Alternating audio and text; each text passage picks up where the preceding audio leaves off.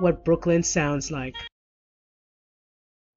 Hey, it's time for Dr. Lisa Gives a Shit. I give a shit. How are you guys doing today? I don't know. You know what? I'm going to Mexico City next week. I am so excited. And I'm going to some art fairs just for fun. Just for fun. I got a press pass so I can sneak in. Are you listening, you people in Mexico? I'm going to just sneak in and maybe I'll report. Maybe I won't. I don't know. So next week it'll be a surprise. I think I'm trying to get somebody to fill in. So it'll be great. It'll be a great show. And this is going to be a fucking amazing show because I have Eric Drysdale right here with me. And Eric is a writer, comedian, and 3D photography. We're going to talk about his extremely successful and his transition period as a comedy writer. But before we do that, let's talk about Drive to 5, because this is really what's happening here. We have this amazing Drive to 5. It's a campaign, like a program. And if you go to radiofreebrooklyn.org/donate, right now we have all this stuff going on and you can donate money and get one of our amazing t-shirts. Have you heard of Cosmo Vinyl? He used to be the manager for the Clash. So you get a t-shirt by him. I heard they're selling out. It's great. So go there and help us out because we need money. We need money in order to keep doing this. Okay. So hello, Eric. Hi, Lisa. Dr. Lisa. Lisa. I wanted to give you a little bit of a longer introduction so people really know who's here. Okay. Who's here in the studio. I'll be over here. So anyway, the thing is, guys, Eric is a really storied, or whatever you call it, a venerable and acclaimed TV writer and comedian. He's contributed, and Eric's looking at me is she going to get this right? What is she going to say? This is all I'm not making this up. I found this on your site. Eric has contributed to over 1,500 hours of late night television as a staff writer for The Daily Show, Jon Stewart, The Colbert Report, The Late Show with Stephen Colbert, so he got rehired there, and Full Frontal with Samantha Bee. And there's all these it's this brief kind of resume thing starts around 2000 and goes to 2019, right? And most recently, you were writing for Samantha Bee, and you've decided to take a leave from there, and we will be discussing, right? Mm-hmm. So anyway, I'm really interested in hearing about that. Eric is also really big in the stereo. What do you call it? Stereo photography. 3D stereo photography. And he has almost a regular show at the City Reliquary, and you should go see it because it's really these stereo 3D things are awesome. And Eric gets amateur stuff, and it's all it's freaky, man. It's freaky and it's entertaining, and it's a great thing for groups. Did you do a group with Oliver Sacks people? Did I see that? Yes, a group of people from the Oliver Sacks Foundation. A friend of mine, Dempsey Rice, is producing a hybrid animated live action documentary about Oliver Sacks, and some people from his foundation, including his archivist, are involved in it, and we did a fundraiser for them and did a couple of shows. Oh, it's a fundraiser. Good idea. Did you hear that, Tom Tenney? There's a fundraising opportunity in here. Okay. So anyway, his next show there is at March 5th. You can go to cityreliquary.com. Look it up. .org, I think. .org. I'm not spelling it out, okay? And then, or you can go to eDrysdale, DRYSDALE.com. Okay, so, and I also wanted to say, in case you had any doubts on Eric's achievements, he's been nominated for 21 Emmys. Jesus. Oh, Jesus. Okay. And he had 10 wins. Mm-hmm. There. And I deserve 2. So modest. Okay, so anyway, so overall, how has your comedy writing career been? Is it exciting? Is it like it's we normal people or somewhat normal people think that it's just a pinch me. I can't believe this is happening every moment of every day. So tell us what it's like. It's definitely a lot of that, but it's also an enormous amount of pressure and work. And what's it feel like? If it weren't for that feeling like I can't believe I get to do this, it wouldn't be worth it. Mm-hmm. And so what is it really like? Like there's pressure. So give us an example of how you're under a very, very tight deadline. You sometimes have to do things on a tight deadline that you wasn't your idea or you don't think is the best idea for this particular piece. And you've just got to swallow everything and go and hit the keyboard. And when you're done, something else will, the phone will ring and they'll need something else and they'll need something else. And especially on the daily shows, like the Daily Show and the Colbert Report, it was absolutely nonstop.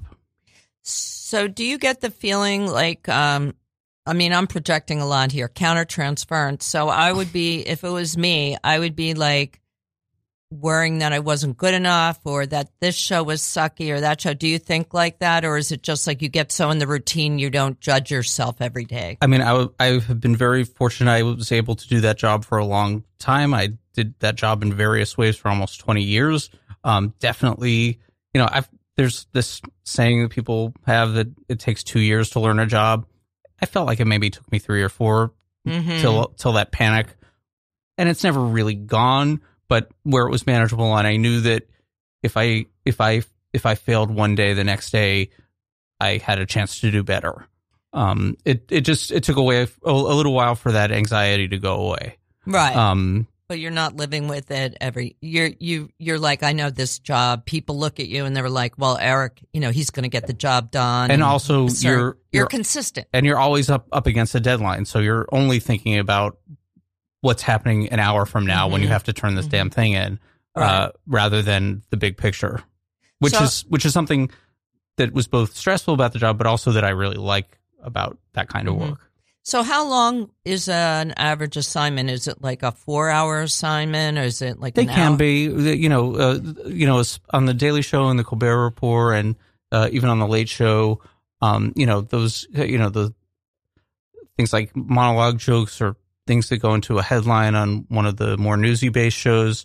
You'd have 3 or 4 hours to put it together after, a meeting that could last an hour or an hour and a half in the morning where you try to figure out what you're going to do. So you never have a project that would be long, like a whole day. No, you would. You would also be working on some pieces that would even have a shelf life of a couple days or even a couple weeks. Oh, okay. Yeah.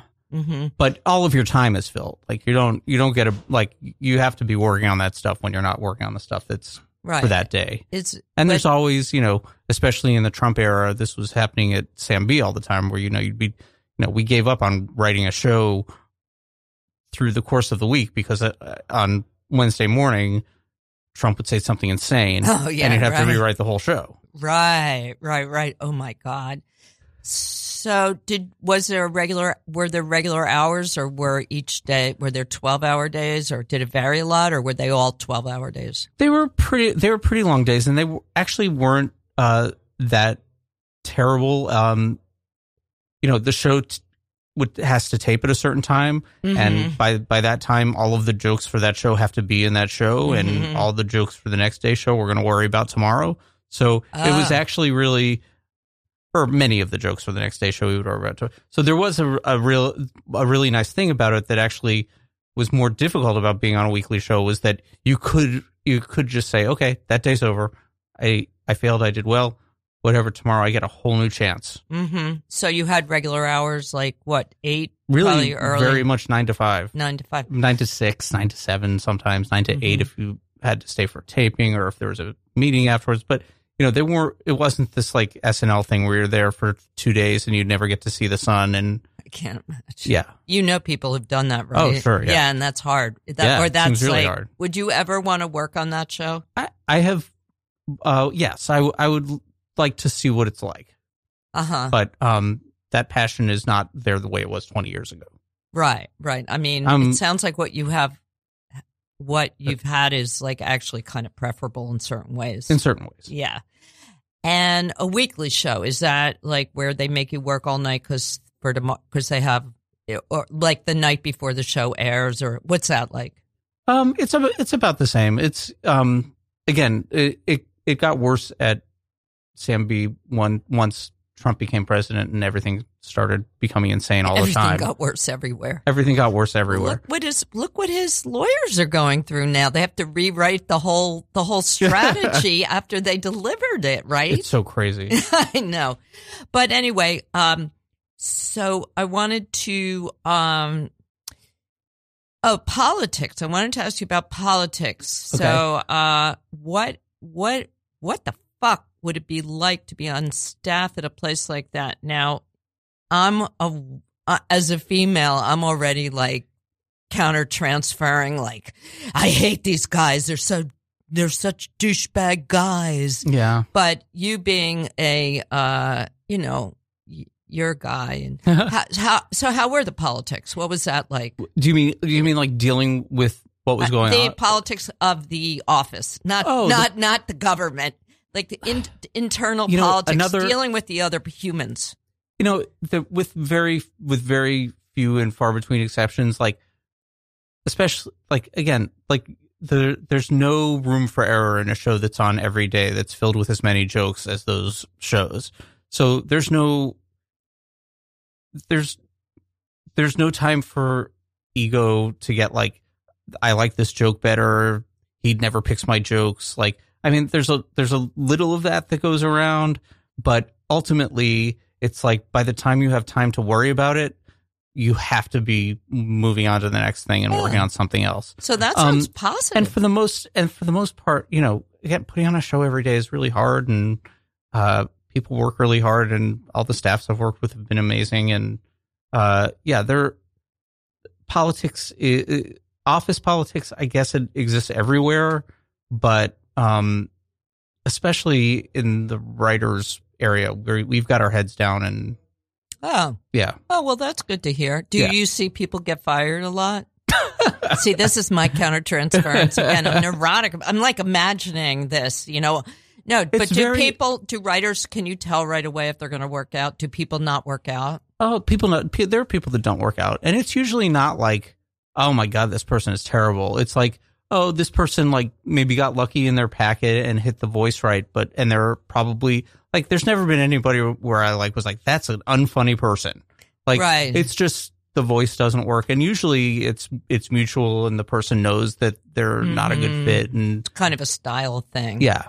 And briefly, because I'm sure it's a long story, how did you get into the business? How did you wind up being a writer like that? I mean, I always wanted to be a writer, so I came to New York and did stand-up, hoping that somebody would notice. And eventually, after 7 years of being here and on and off doing stand-up, somebody noticed, and I was invited to submit a packet to The Daily Show. Mm-hmm. And then you got on right away. Yeah. What was that day like? I mean, it wasn't the first shot. It wasn't the first. I had applied to Conan several times. I had applied to other shows a bunch of times.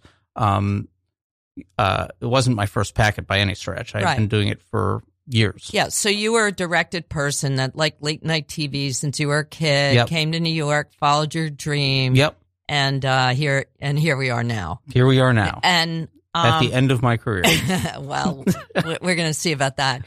But when you got the job, when you got your first job, like what was that feeling like? What happened? That must have been incredible. It was really, really scary and exciting. And where was it? The Daily Show with Jon Stewart. With Jon Stewart, yeah. That's a big fucking deal. Yeah, it was. It was a big fucking deal. It wasn't as big of a deal as it became later. I was there. I was the second writer that was hired in the Jon Stewart era. Oh, okay. so he'd only been there for, I think, 9 months. Mm-hmm. And so he was still kind of like dealing with the remnants of the voice of Craig Kilborn's show and trying to wrestle the staff into his vision of what the show was, which was a very interesting thing to be a part of. Oh, yeah. You kidding? Wow.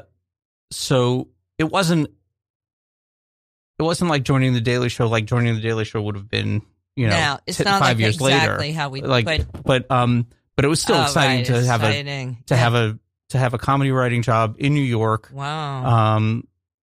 It was very exciting, and I was a big fan of his stand up at the time, and actually didn't know much about the show itself. I just because I actually didn't even have a TV at that point. But I got one so I could watch the show, and this was the days before you could watch TV on the internet, so I had to actually get a TV to write my packet. Oh, that's hilarious. Yeah. That's great. Yeah, because I could get, I had my Conan packets that I had done before, but I could get that on my like over the air TV. So I didn't have cable. Right. So you were pretty directed about it. Like you knew what you wanted to do. You went for it. You knew, you found out everything. So this is what I want you to know about Eric. Okay. And I was telling Eric this before he came on the show, is that I think Eric's a really good example for you guys, because as far as I can tell, he seems like a really like, a stable guy who like is methodical, hardworking, knows how to be professional, and not one of those wacky, out of control comedians that winds up on television, because that's never going to last if you really want to have a job, right? Am I right about that, Eric, to some degree? You're right about the second part. The first part is totally wrong. I'm a complete disaster. Really? Of a human being. Yeah, I mean... What does that mean? Or what do you mean? What do you mean by that? I mean, I really rely... I mean, one of the reasons that I feel like I was well suited to these jobs is I really rely on the structure and panic of those things to whip me into shape, because otherwise I will sit around getting stoned all day. Oh, okay. Yeah. So you like outside structure... Yes. But you must be internally motivated on some level. On some level. Yeah, I think you're being a little modest. But here's the other thing, guys. You know what? Like the fact that he's self-effacing about it is actually a real point in my book, because a lot of these people would just be like, of course I can do it no matter what, right? Mm-hmm. I'm right. I'm stereotyping here. So Eric's a better example than the other kind. I mean, there was a feeling that, like, I mean, not so much as a performer. Like, I never felt super comfortable as a performer, but as a writer, when I was, before I had gotten the Daily Show job and was out doing stand up and characters and things like that, I was confident in the material. Right. Like, I never that I had the confidence in myself, in my ability to kind of wake up in the morning and be an adult and pay my bills and stuff like that. I had a lot less confidence in. Mm-hmm. Do you now? Did you develop it? Maybe it was just youth? I think that I have been heavily domesticated by your wife. 20. Is your wife is she good at all that? What does she do again? She's a public health researcher. Oh, so she's does she help create stability? Oh, very much so. But you like the stability, or I mean, I like it once I've achieved it, but it usually comes from external pressures. Right. So you yourself may not be the pillar of stability, but you're attracted to being in situations because I know it's good for me. But you also feel comfortable if things around you. I'm saying, like, stability appeals to you on some level. I mean, I think that yes. Mm-hmm. I like being told what to do on a day-to-day basis, being in this place where I'm kind of writing for myself or writing to pitch something. It's a much more difficult situation. Like, do whatever you want. Like, it's a much harder assignment than do this thing for me. I'm sure it is. So let's get to where you are now. Let's start getting there. So your last full-time job Mhm. was Samantha Bee, right? Yep. So how was that? And how long were you there? And how did you left? Yeah. You decided I'm done here. And I decided that I was done doing political comedy in the age of Trump, and I happened to be at Samantha Bee at the time, which was a great place to be for it. yeah. It was kind of as horrible as the situation is. I felt like she was in a unique place to say something about it, and I was really happy to be a part of it. I just and actually I had left I left the Colbert Report actually in 2007 because I was looking ahead at the 2008 election and thought that was going to get really ugly. And I had hoped that I would go off and write a sitcom or do something else. The writer's strike happened, so that never happened, and I ended up going back to the Colbert Report 2 years later. But I really do like, part of the reason that I think I'm good at that job is that I am an angry, sensitive person, and when I get angry and sensitive, I get funny, and but it's also not a great place to be all the time, is to be angry and sensitive. It was always this balancing act, and I left in 2007 to protect my mental health, and that's sort of what I did this time. And what did you do like in 2007? Did you go back like a year later when the election was over, or 2 years later? So you took 2 years off then? Yeah. And how was that? Did you get job offers? Like, was it really by choice? It was really by choice. It was really by choice. I did do some small jobs, and then the writer's strike happened, which took us, and then it kind of took a long time for production to get back into gear. So I was sort of at the end of my savings and had to go back and do something. So luckily, there were some other transitions going on at the Rapport, and it was a good time for me to be back. And I'm really glad I came back, because those last few years at the show were amazing. Yeah. I can only imagine. The first, I think within 2 weeks that I was back, I wrote something for Philip Glass. Wow, really? Yeah. Wow. That's the great thing about that show is like. You mean like a sketch or? Yeah, a sketch. And I wrote stuff, and he played music, and. Wow. Yeah. Wow. Okay, so you've done this before, and that's a very self-protective skill or way of identifying that. That's very impressive. See, I'm telling you guys, he's a good example. He was in touch with what was going to make him crazy, and then he opted how to cope with it, and it was very productive. Yeah, good job. And I am grateful that I don't have to go and make what is happening today while we're talking here funny. Right. Like, and he also you don't have any kids. No. See, that's another thing, guys. Remember that. If you have kids, get rid of them. Okay. So Samantha Bee, you were there for 3 years. 3 years. And then how did you decide to leave? Like what happened? It was the end. I happened to be at the end of a cycle of contracts with them, and saw that this election was coming and getting nasty, and I was finding it harder and harder to kind of come in and face the Trumpiness of it all every day. So it was just time. Were you getting depressed? Oh yeah. And what's depression like for you? I mean, is it like you sit around, or is it an anxiety kind? Is it an angry kind? It's a sitting around kind. Yeah. And you're like, you're depressed. Oh yeah. Yeah. And so and you a lot of bedtime. And do you also know that if you leave the job that it's going to help you? Do you know that? Or do you? I know. I think I knew that. Yes. So it's circumstantial, which is the best kind of depression, folks. It's that chemical stuff that's so hard. Well, there's a little of that too. Well, yeah, probably. Yeah. I mean, you are a comedian writer. You got to have some of that. Yeah. So did it work when you left? I mean, are you feeling better? I'm feeling better in some ways. Again, I'm grateful for that.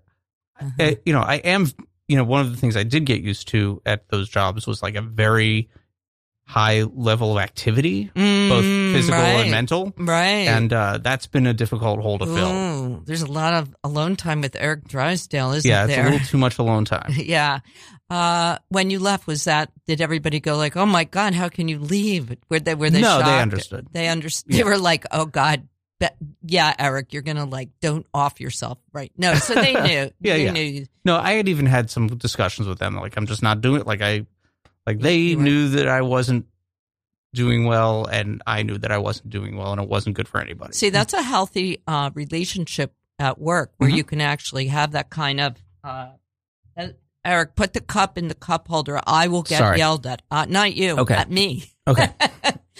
So anyway, that's a healthy relationship with a work situation where you can sort of like check in with them and there's communication. Very rare, very, very rare, I think. Yeah. I mean, I also have a terrible poker face. I'm not I don't like if something's bothering me, you're going to be able to tell. Mm-hmm. So was it like literally like the Trump experience that got to you? Or? Yeah, very much so. So it was really that. And so you're facing that again. Am I? Well, I mean that's I'm facing why it the same way everybody else is. No, but you were facing it. Oh, the first time you got elected? No, wait. The last time you quit was before the Obama-McCain okay. So, yeah. race. Right. So this is different. Yeah. Similar, but somewhat. Yeah. Yeah. Yeah. So, and also when I did leave in 2007, I feel like my relationship to the work changed. Like, I think that wanting to be a comedy writer all my life, and then finally being that, and being it at a show that had all of this acclaim and the Emmys, and I think that I wrapped a lot of my identity up in the show that first time around. Yeah. And I feel like when I came back in 2009, I viewed it more as work. Oh, you were able to separate your ego, your self-image from the job. Right. And that comes and goes. Like sometimes I forget that I'm not just that. But it's something that definitely I learned over that break. And I think any writer in your position struggles with that, no? Yeah, I think so. I mean, how can you not? I just want to remind people that they're listening to Radio Free Brooklyn, the greatest station in the Western Hemisphere. I know because I've checked. And why don't you, you can have Radio Free Brooklyn with you all the time. Just go to radiofreebrooklyn.org and download a app for iPhone or Android or whatever. So it's Dr. Lisa. I'm here with Eric Drysdale, a long time late night talk show writer. Anyway, we're talking about his career transition, I guess, or whatever we're talking about. So, okay. So now what? Now what's life like now? Like what kinds of things have come up for you and what are you thinking about for your future and stuff like that? Like, how is it? So I can't say that I've been trying really hard yet. How long has it been?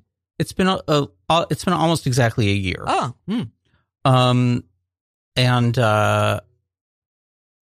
Yeah, I have had a couple of small jobs. The best one, I think that I did a pilot with Asif Manvi, also from The Daily Show. Mm-hmm. We did a travel show, and I don't think it went at Apple TV, which was really great.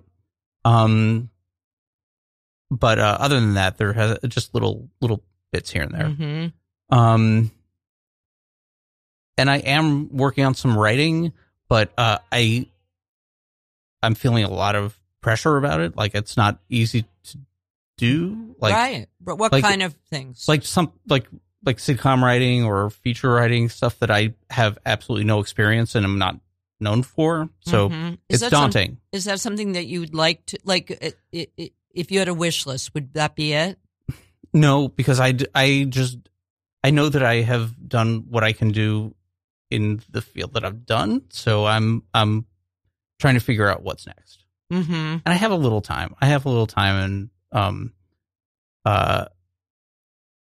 it's been interesting. You have. So what's been interesting? Like what's going on? What's going on? I mean, I have written some things. Mm-hmm. Things that I do not enjoy reading or writing so far. But I feel like just doing the writing is going to get me to the place where eventually I will. So trying to give myself that structure and you got to get this done kind of feeling that I would get at work, but outside of it. Interesting. Sounds which is hard to do. You're trying to create stability for yourself from within, which is kind of cool. Yeah. And what? With moderate success. Well, so far.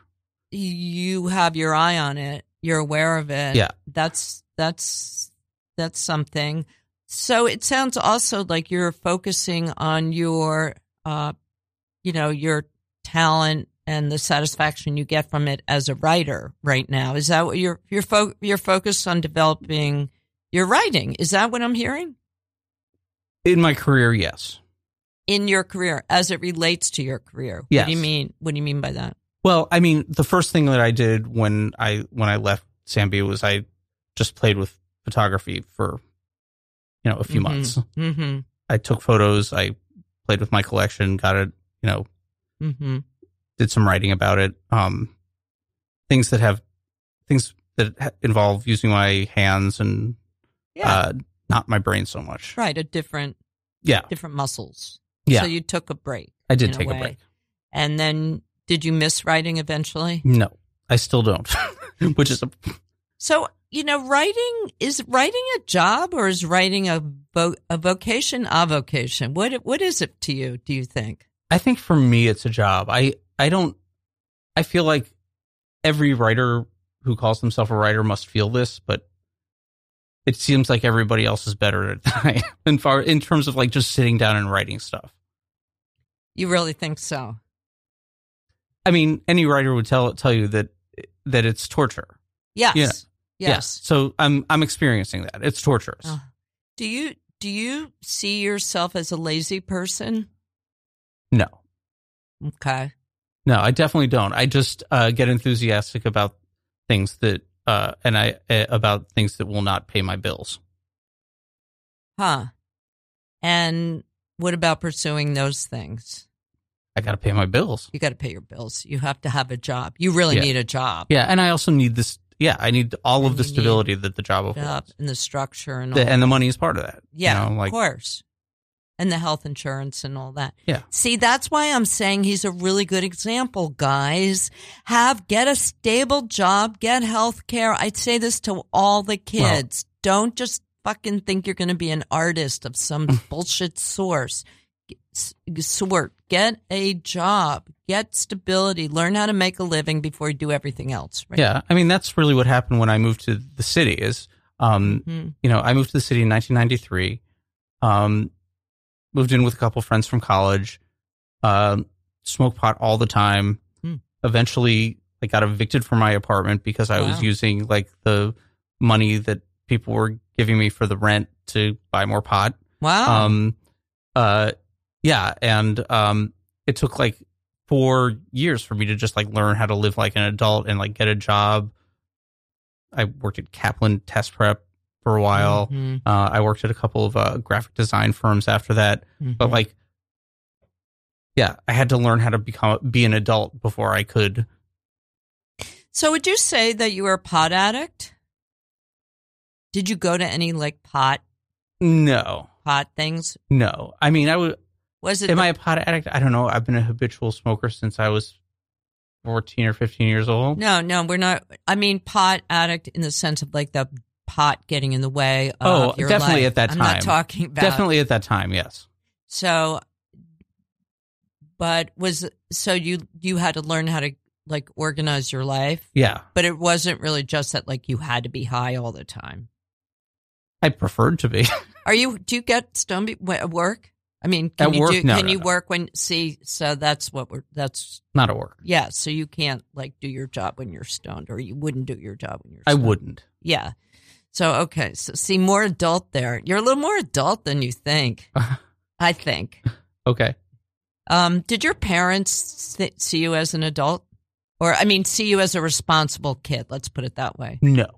What did they see you as? Well, I mean, because I was always kind of a screw up. Like even like in school, like I had discipline problems, probably like ADHD before they had a name for it. Mm-hmm. No, I was a total spaz. Are you allowed to say spaz? Fuck yeah. Okay. You know, somebody once gave some, and you know the show, but I'm not going to mention names, but you know who it is, gave somebody a blowjob on the station. So you can do whatever you want here. Were you like not a good student? Did you get bad grades? I got bad grades. People didn't think you were smart? I just wasn't interested. And you didn't feel any fear of authority or failure? You didn't care? I didn't feel great about it, but I just had my mind on other things. Like I was into like listening to music and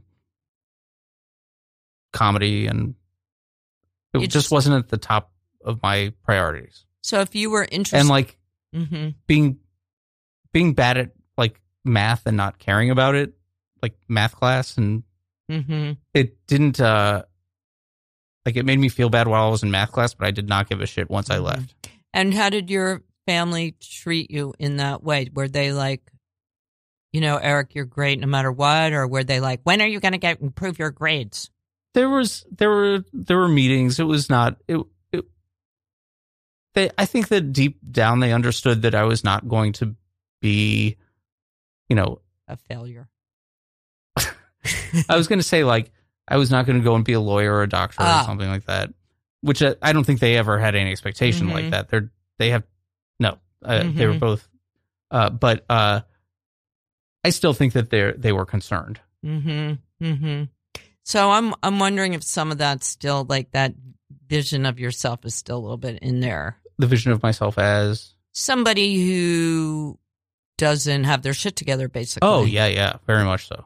But the world has proven you wrong about that. Well, the world has provided conditions where I can fake it. Ah, interesting. Okay, so guys, or conditions where I can overcome my limitations. Right, which you have developed coping skills. Yes. So, what do you think? Where's the growth now? Like, what do you think is going on? Like, how is your perspective on life changing through having all this time off in a kind of an open future and stuff like that? Like, what can we learn? I actually don't have a lot of answers yet. Uh-huh.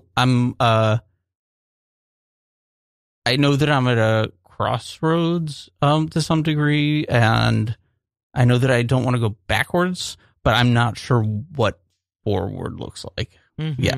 Mm-hmm. Have you had success in any way or any kind of, and when I say success, a lot of times what I really mean is just achieve something that gives you personal satisfaction. Mm-hmm. Have you had any of those in particular in the time that you've been?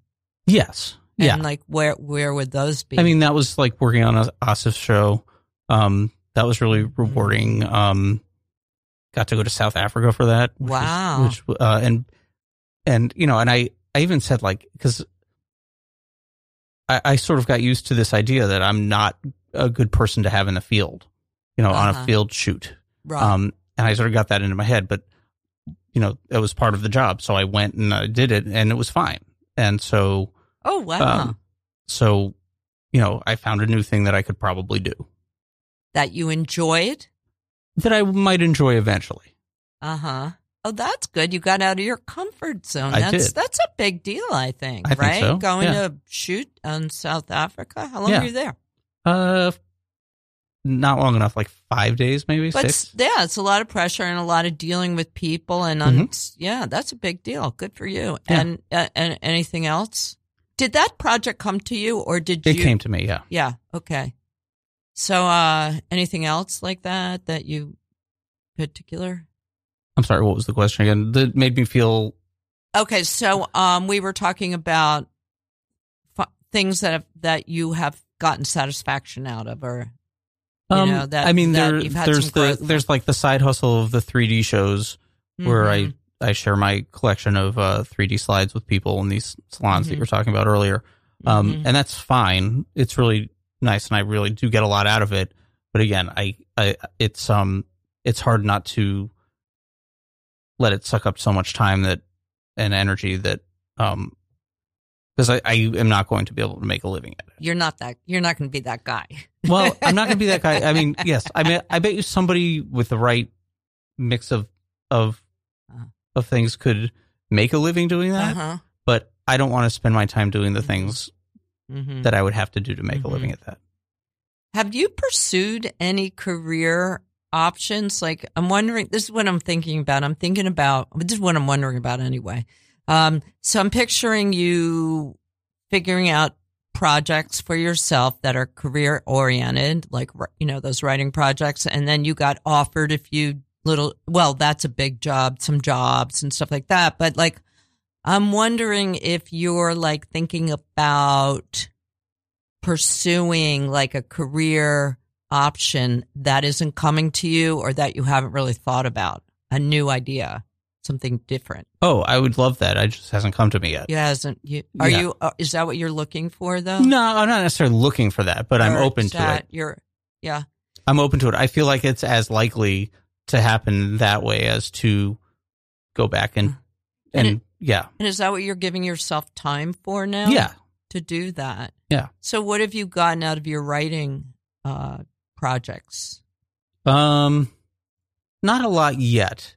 I mean, a lot of, it's funny because I have a lot of fear about it. I have a lot of fear about writing and you gave this like long thing about my bona fides, and I go into an office with that, and there are expectations for a script coming from a guy with that resume, and it's a lot of pressure.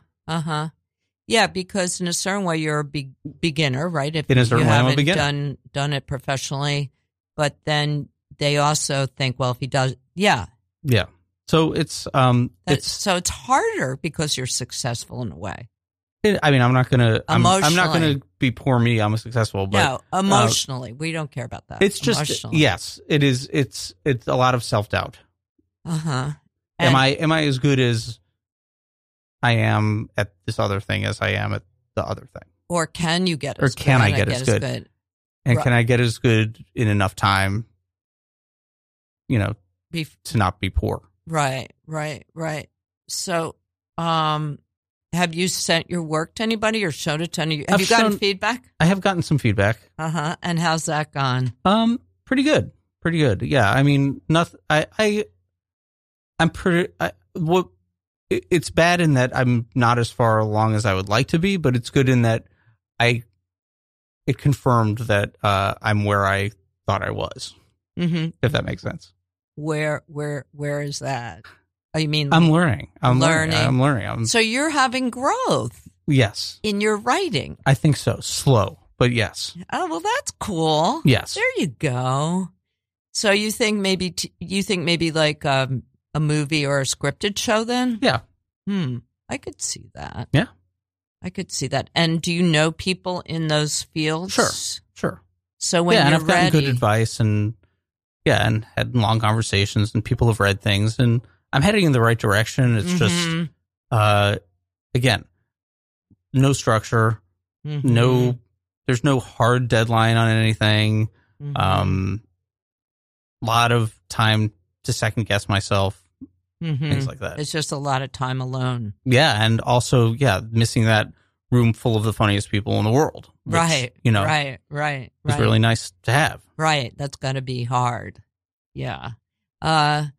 So the other thing that's interesting is like when you work on a show with, like a, brand name, it's somebody's show, and it's, you can be pretty invisible. Yes.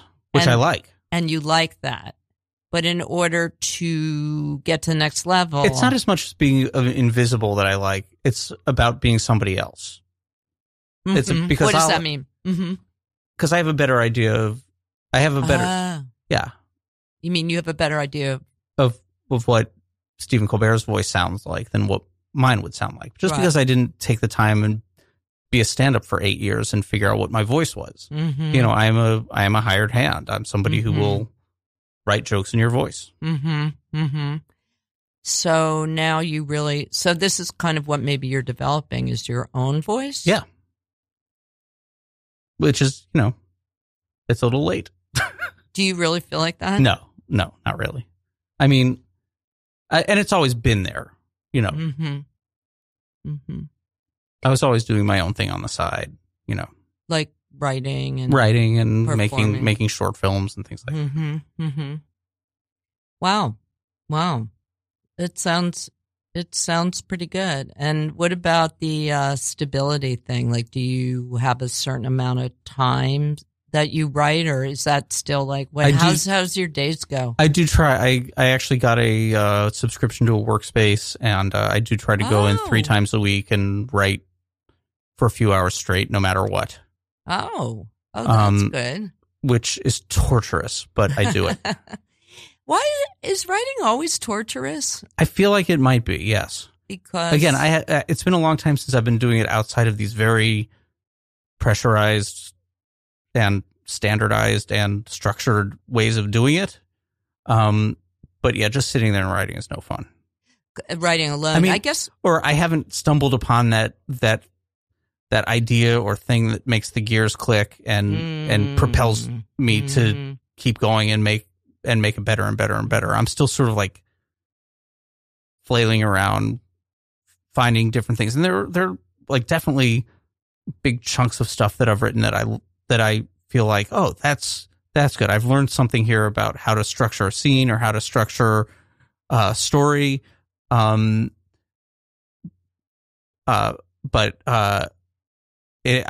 has yet to come together. Mm-hmm. And where are you getting your inspiration? Are you going to see a lot of stuff? Is there a kind of thing that you like, or what kind of stuff do you write about?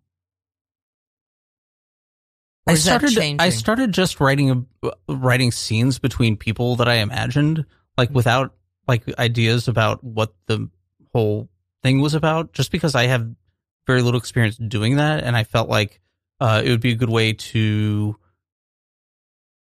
kind of dip myself in to fiction writing, kind of like almost like improv scenes. Mm-hmm.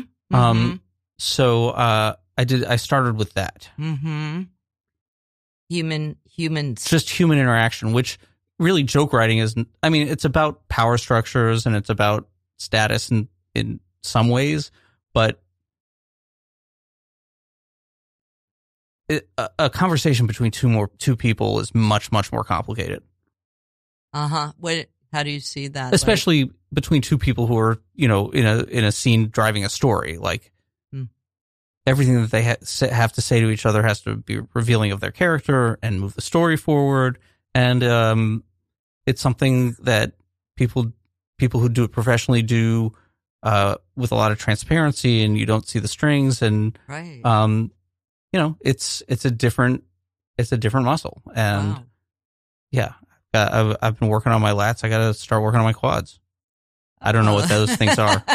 I just talked as if I knew what the human body was, and I have no idea. Are the lats and quads related? So did you feel like that was stuff that you kind of left out when you were working on the talk shows, on the night whatever? What do you mean? Late night. Like, in other words, like when you're working on a late night show, you're writing jokes and stuff like that, but you're not writing scenes as much. And did you ever, feeling like that was something there is a sense to which even Jon Stewart was a character. Mm-hmm. Colbert on the Colbert Report was definitely a character. Mm-hmm. And there were scenes, but not in the same way that you have to write a scene to actually move a story along. Mm-hmm. Where it's coming from you. Right. Yeah. Is some of that hard to like? Yeah. I mean, one thing I definitely have, I've kind of dipped my toe in this a bunch of times over the last, since I started doing this. And it's one of the things I realized is that I don't like bad things to happen to my characters, which is completely the whole point of drama, is that bad things happen to your characters. But it's like, I like this guy. I don't want anything to happen to him. You're protective of your characters. So that's no fun. That's no fun to watch. Wow. So, what else have you gone to travel, or where are you getting your inspiration? Are you going to see more? Are you exposing yourself to more stuff? Well, I'm at museums all the time. Mm-hmm. I've been playing competitive pinball, which has been really interesting. That's crazy, really? Yeah. What is that? I didn't know that. It's exactly what it sounds like. And is there like teams or? There's so much. There's like teams, there are leagues, there are like teams there are leagues for individual players, there are leagues for teams, there are leagues for women. Wow. Yeah. And you guys compete? Yeah. Wow. What is that, like a weekly? I do it weekly, yeah. Are you really, you must be good at it. I'm getting better. I'm usually like somewhere in the middle. Like I've been doing it for 4 months or so. Uh-huh. And yeah. So there's a group of people that you're involved with. Yeah, a little bit. There's structure there. Yeah. That's so funny. Yeah. Wow. How do you, like, you can get, like, that is such a weird thing. Did you play that as? Absolutely. Well, it's something that was always part of my life. I always loved it when I was a kid. The place where my dad worked had a machine, and I was there all the time playing it. And then like kind of at the height of my interest in that machine, I went to Sid and Marty Krofft World, which was a Atlanta theme park that was only there for 6 months, and they had a ride where you could ride in a pinball machine. What? Yeah. And were the pinballs like, they weren't free floating? They were like on a track, but were they human size or? Yeah, yeah. You get into a pinball, and then you are the pinball. You're in the pinball. Wow. So, and that made a big impression. But then in high school, I was a player, and then in college, I always found the machines. I always found it easier than. I always found it more rewarding than a video game, just because I could last longer playing it, and I found like the rule sets and all of the skill stuff interesting. And so I had a little time, and I figured, this is something I've always been interested in. Let's see if I can get any better at it if I play competitively. And I think I have gotten a little better. More goal-oriented. And it's been interesting to be around people who do it competitively, because it's like really, there's a lot to it. And do they really focus on, strategy and practice and thumbnail size? Mm-hmm. Wow. So that's interesting. That's an interesting part of humanity. Yes. You know what I always missed? I was thinking about, when you start talking about being around people, something I miss about relationships in offices, which is really hard to have anywhere else, is that just being around people and sort of joking around, or just being around people where you're all paid to be there and it's all a job to be there, and there's no like sometimes, like, I feel like I want to make plans with that person. I got to get in touch with them. They probably won't. And then when I get together with them, I hope they're having a good time. I hope I'm not boring them. And what are we going to do? You can have these lower pressure relationships with people. Yeah. Yeah. Incidental or circumstantial relationships. Yeah. And right? Yeah. So there's something nice about that. There's something really comforting about, or just easy. Like, do you have to find more ways to see people? Are you putting more? Yeah, I have to make effort. I have to make effort. And how is that? It's nice. Yeah, it's really good. I mean, try to have lunch with somebody every couple of days. That's great. And do you keep? So you must know so many people from work. Do you still go? Do you get invited? You still go to the?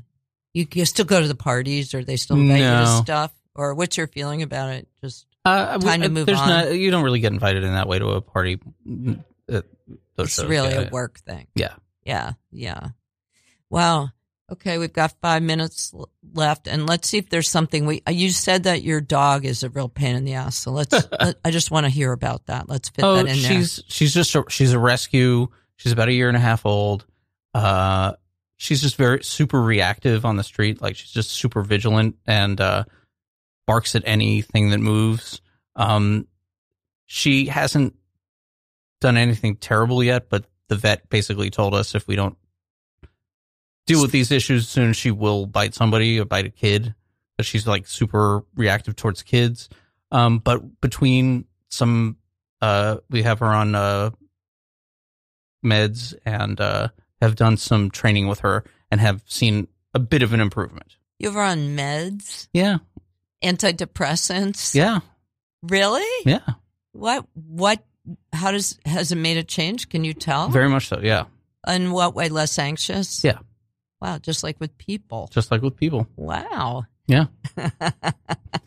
That's crazy. Yeah, it just kind of got her to a place, it got to kind of a quieter mindset where the stuff we were doing with the trainer could actually sink in. Interesting. Is that a lifelong thing that dogs are going to be on? Is she going to be on that forever? I don't know. Have you talked to, so she's kind of like in therapy. She really is. Yeah. She really is. She's got some issues and she's dealing with them and she's in therapy and kind of doing some, I guess it's kind of related to CBT, cognitive, yeah. behavioral therapy, where she's Right. kind of doing these exercises where she's trying to control her impulses and things like that. Oh, really? Yeah. Wow. Well, she's not doing them alone. We're doing them with her. Right. She's not motivated. Yeah. She doesn't get it. Yeah. And We can't hand her a book and No, and it's all about tell her to do a workbook. It's all about getting along with humans, isn't it? Yes. It's about her socializing her And with dogs. Conforming. Really? Is Yeah. she really aggressive with dogs? She can be and has been, but that's also getting a little better. Is she annoying? She is right now. And what's that like? Like, is she always demanding? Yeah. Yeah. So you want to chill her out. We want to chill her out. Have you bought her beer? There's dog beer? No. Oh. Just regular Why do you human need beer. Yeah. My husband feeds our dog beer. To mellow her out? No, just like if we go, we take her to a bar. And, I don't drink, so. Oh, well. There's beer. very rarely alcohol in the house. Well, maybe that's what it is. Did we have to get our dog drunk? Maybe she needs a cocktail hour. So you got her as a puppy? Yep. And she was already damaged? She was beautiful. She was wonderful the first several months, but kind of backslid. And do they think that's from her childhood? They do. Well, how old was she? I mean, how could that be? That's crazy. Yeah, it doesn't seem. I mean, she was only 16 weeks old when we got her. Yeah. But also, we didn't do anything to her since then that would make her like that. So I think it sounds, I'm just going to tell you, in my opinion, that sounds a little like a racket. Really? What, the therapy part? Yeah, I don't know. Except for the fact that it's actually worked. Oh, right. Well, then it doesn't really matter. Yeah. I think they're putting parental guilt on you. You got the dog after 16 weeks and you think that the problems are from its childhood. I'm not sure if I buy that. I'm just saying. I'm not sure if I buy that. Yeah, I buy it. Really? Yeah, I do. Why? I don't get it. Was she crazy when you got her? She was crazy in some ways. You could see it. But the aggressiveness came a little later. Yeah. When she felt comfortable. Yeah. Okay. Well, anyway, Eric, thank you. We were going to have you on again in another 6-8 months. I feel like I've bared my soul and said it all. Oh, well, when you have, done another, 6 months, a year of writing, and then we can check in and be inspired by your, we'll be hearing about your, movie that's about to come out or God knows. Sounds good. What? Yeah. So stick around and thank you, Lisa. Thank you. And stick around, and we've got great programming this afternoon. Lost and Rewound with Elon Danziger right after this. So